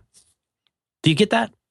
Yeah. I used to feel like in San Francisco in particular, like everybody had an iPhone. You see on planes, you see a lot of iPhones. In fancy guy circles, you still see a lot of iPhones. But like out, like walking around in public, like there are so many Samsung devices. It's amazing. There really are. There really, really are. And of course, we have the iPhone to thank for that too, don't we? I mean, if you think about it, the way that... I don't know. I can eyeball a Samsung device. I mean, it says Samsung on it. It's not like one of those, shumai devices that looks exactly like... Is that what it's called? Pork shumai? It looks exactly like an iPhone? Yeah. Xiaoming, is that the baseball player? Yeah, that's the one. Okay. The basketball. Yeah, exactly. Yeah. Yeah, he's got a lot of end zones he scores. Mm-hmm. But I think that when I don't feel today that whether you have a Samsung or an Apple phone, that it says as much about you as it did a couple of years ago. Totally. You know what I'm saying? That I do. That Android has come such a long way, and those devices, in many cases, have things that are just as good, maybe a little better, maybe not as good. They're very different, but it no longer makes a statement that I have a Samsung device. I'm this kind of person or this kind of family, or you know what I'm saying? Like, mm-hmm. I think it's a perfectly acceptable decision for people. And in many cases, it comes down to like a price thing, or an ecosystem thing. I think, but I think what I don't see as much, and I see this a lot when I'm traveling, is what device does the person bring out to use while they're on the plane, and what are they doing with it? And the observation that I've made consistently is they will have a Microsoft Surface tablet and they will be working on a PowerPoint. I see that more than I see Windows laptops now. Or they will be on they will be using an iPad of one kind or another, and they will be playing games or watching movies. And I see this consistently. That doesn't. You feel like there's patterns though to the kind of usage that goes with the kind of device. Yeah, in a way that I can't exactly put my finger on as to why that is. And I don't think there is a generalization to be made that if you have an iPad, you prefer to play games. No, but I'm saying that I see this a lot, and mm-hmm. and I'm not really sure exactly why that is the way that it is. But it's fascinating to me when I think about that, and that I see this a lot on airplanes, lots and lots of people. And, you go to these things where you're, these events at the school and the parents are there taking pictures of their kids. A lot of Samsungs. A lot of Samsungs there. Yeah. It's a huge percentage. My kid's teacher has an iPhone, But like at Halloween, you can really see like all the Samsungs come out. The guy on the plane next to me yesterday was I couldn't help but look. He was watching Godfather 3 on his iPhone, and for some reason that was funny to me. On that little, like, it seems like I remember I used to watch stuff on there, but it seemed pretty funny on a phone. Yeah. Could you watch a movie on a phone? Yeah, I could. I couldn't do it. But it was funny. He was kind of juggling. He had a really nice looking iPad, like a pretty sweet iPad that he was doing stuff on. It looked like a Retina iPad, reading the New York Times on. Yeah. But then at the same time, he was kind of out of the corner of his eye watching Godfather 3 because it was available on the streaming service on the plane. And he was watching Godfather 3 on a phone. I was like, oh man, there's like 3 things about that make me sad. Yeah. It's like they got Godfather 1 and Godfather 2 also, Yeah. Yeah, and then, but like the group I went and did this talk with, like they are 100% Windows. Like everybody had Windows, everything, and it's just weird. It's like when I'm exaggerating a little bit. I actually do go places sometimes, but in my circle, in my bubble, all of my friends, by and large, are primarily, given the choice, using Apple products. But then if I go to school, like go to my kid's school, we had her conference, with her teacher yesterday. Halloween, of course, you see a lot of that. My wife's really involved in the PTA, so we end up just at school a lot. And you get a good survey of what people use. I'm just a huge preponderance of, I would say some iPhones.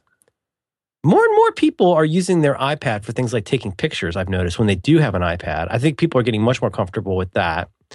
But out on the streets, this could not be more anecdotal. But I feel like I don't see the tremendous number of Mac laptops and Mac iOS devices, Apple iOS devices that I saw even a few years ago. And that's beyond anecdotal. But I guess it used to be for a while. I was amazed when I'd see somebody using a Dell because I felt like everybody was using Mac laptops now. Right. And I feel like I maybe I'm just noticing differently, but I still see a lot of those because that's what companies use. They are, run on Microsoft products. No, they really are. They really are. And it's not a criticism. It's just like, that's reality. Reality is that at this company, this is the exact apps that you use. And like, that's it. We're trying to help the principal yesterday. She wanted to change the fonts on her new monitor. And I had no idea where to even begin. But I did get a look of what Windows looks like today, and man, it still looks real different to me. No, it's different, and it's not different like better. It's not like it's foreign. It looks foreign to me. Yeah, it looks like something that, and it's not like I'm, I don't want to use that. It looks different. It's more like, yeah, that's pretty weird. A different mental model for how you use stuff. Yeah. Still, I don't know.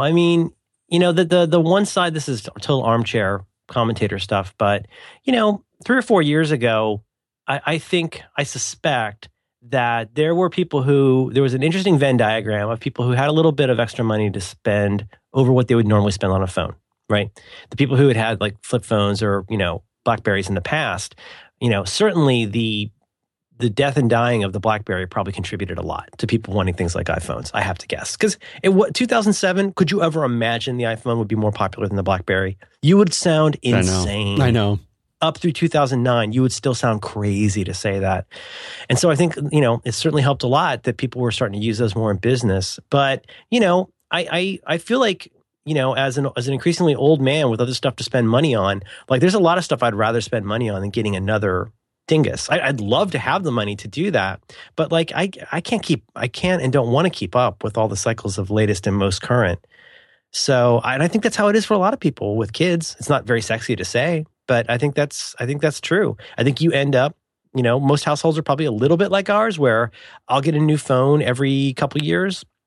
I give the previous one to my wife. Sometimes, like with the 4S we both bought new ones, but it depends on whose is in contract, like which one you can get the deal on.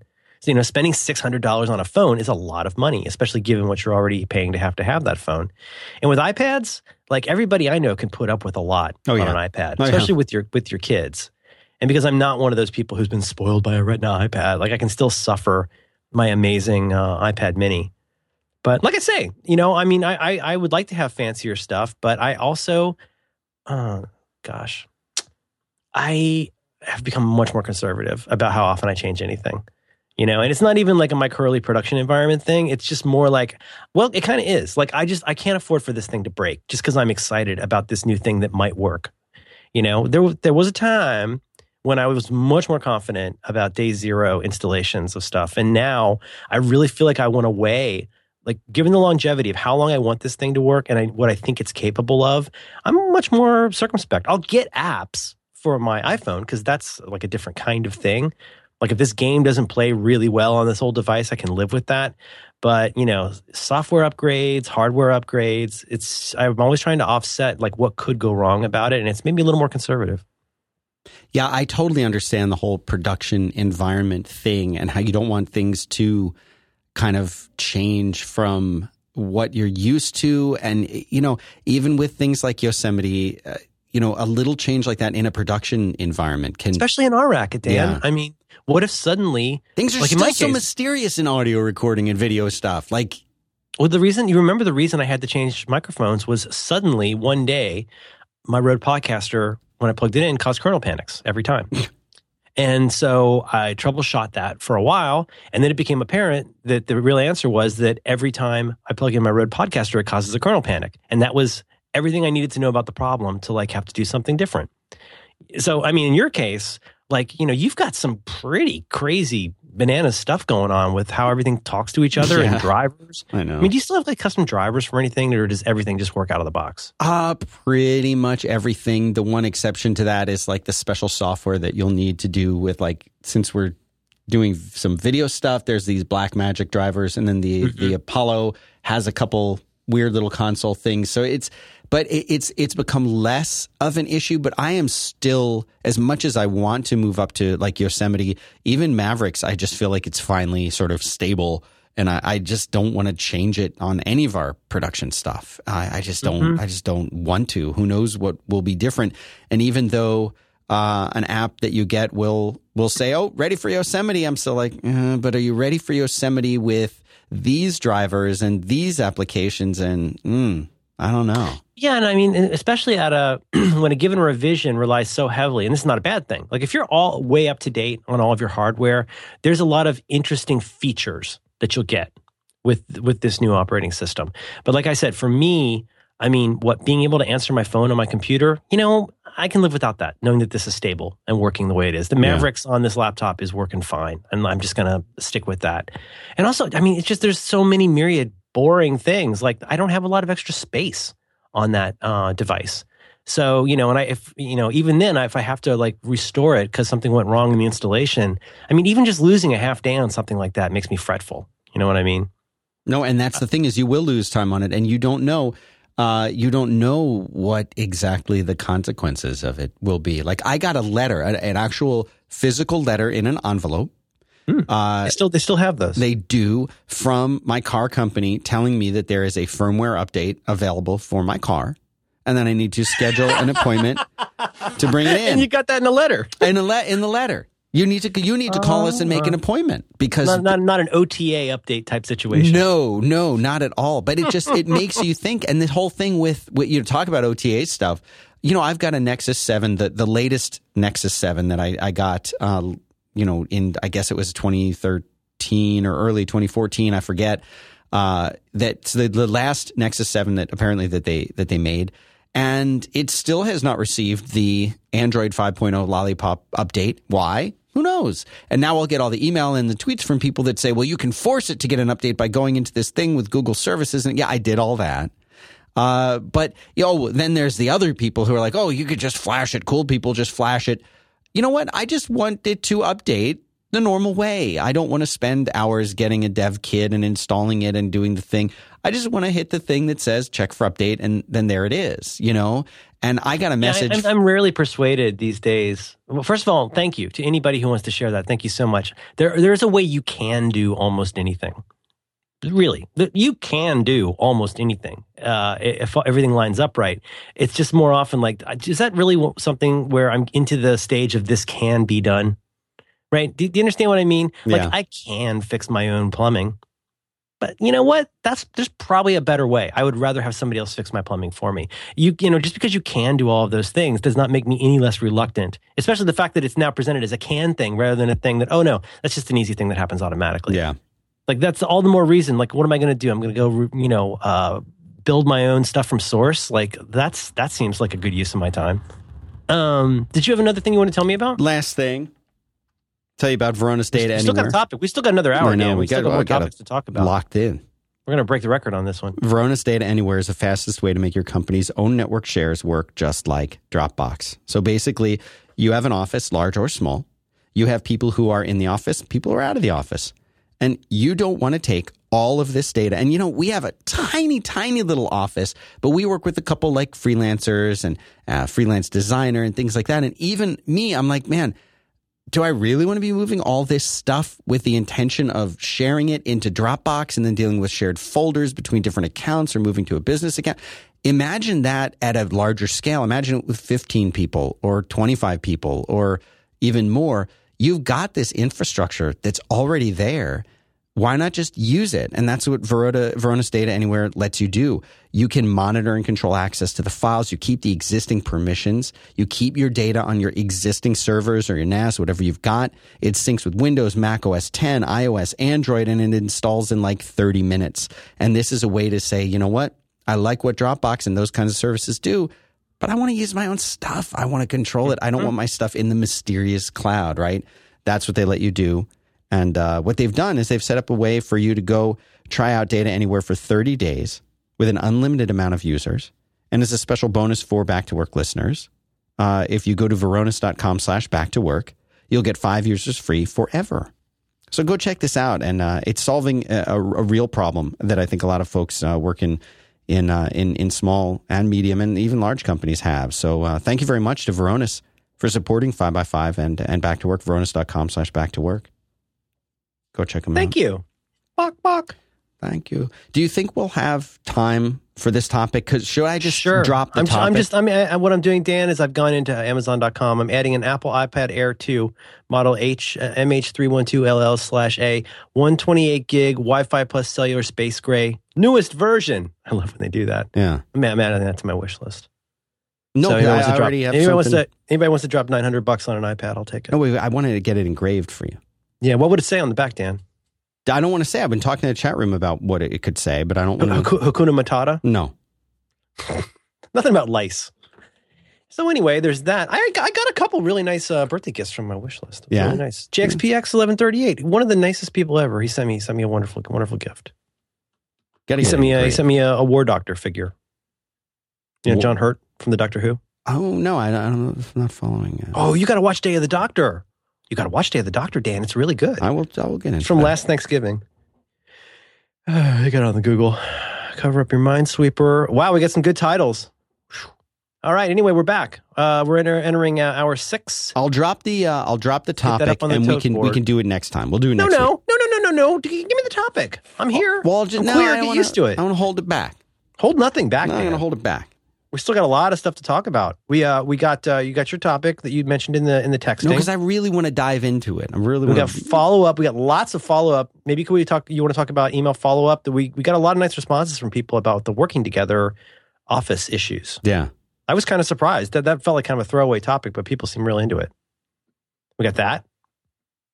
You want to go? Do you have to pee? Don't you? No, I don't. Went right before the show. If I don't go, there's a window where anytime from about 20 minutes to 10 minutes before the show, the lady who cleans the bathrooms will go and start cleaning it. But there's no rhyme or reason. She does that like right in the morning like that? I don't know why. It's a weird, but she'll do that. And so, you usually think, well, this could be a long show. Show could go 2 hours. Show could go 3 hours. So you want to go and release whatever's been building up. Oh, wow. And when you put it that way. Yeah. So yes. I think, okay, you know what? I'll go. It's 15 minutes beforehand. I'll go now. And that she'll be in there. And I'll say, okay, well, obviously that she goes at quarter till. This is when she starts cleaning it. So you know what? I'll go at 5 till. She's in there just getting started. And then I'll say, fine. That's too much of a risk. I'll have to go a half an hour. I think she's potty trolling you. Yeah. So I think she listens. And anyway, I've got to now go half an hour before, but then you risk then I can't drink anything during the show because a 5-6 hour show. Can't you just go multiple times? Here's the thing. But not enough has been produced in the 15 minutes because I want to start. See. So now you're pushing it forward. You're doing a rollover in hour one of the podcast. Yes. Ugh. That thing, if you want to wake up early in the morning and you don't trust that you'll do the alarm, you drink 3 glasses of water before you go to bed. Yes. Yes. That'll wake me up 3 times before I get up in the morning. Right. Gosh, I think I might have told you this. One of my early Mac experiences. You know what? This is boring, but it's an anecdote. One of my very first Mac experiences, to make some dough, I was typing up my friend's, I think, biology paper, and it was pages and pages of legal pad, and I was probably 3/4 of the way done. Boy, did I learn this lesson. You can see where this is going. I'm 3/4 of the way done typing up this science paper for this guy. I didn't understand a word of it. And I thought, let me see how much money I've made. And I knew enough to know how to select all and do a word count, but I accidentally hit backspace. And guess what command on the Mac I had not learned yet? What? Command Z. Oh my gosh. So I deleted, I had not saved yet. I had an open file, an untitled window. I had not saved. Two or so hours of work just gone. And then of course I got flustered and started, this is before multiple undo. Again, I didn't even know how to undo. It probably occurred to me maybe 5 or 6 other things in, save as. It was all gone. Oh my gosh. And then somebody told me something that still to this day, I still think about this, even though I don't need to as much because of the devices. But the advice I got when I was in college that stayed with me through the Mac era was to save every paragraph and every time you think of it. Does that make sense? Excellent advice. Every paragraph and every time you think of it. And I think that's kind of how often you should go to the bathroom. Every paragraph and every time you think of it. But you're saying you want a good buildup. You want something in there. Well, it's not so much I want it in there as much as I want to get as close as possible to showtime. It's a rally, not a race. Yeah. Yeah. You got to pace yourself. That's probably smart. You got to pace yourself. What I do is I wait to pee until I've actually got the person literally on Skype. Like with Roderick on the line, I wait until John is there and I say, okay, give me a minute. That's the only chance I have, and I still got to bust a bottle sometimes. Ugh.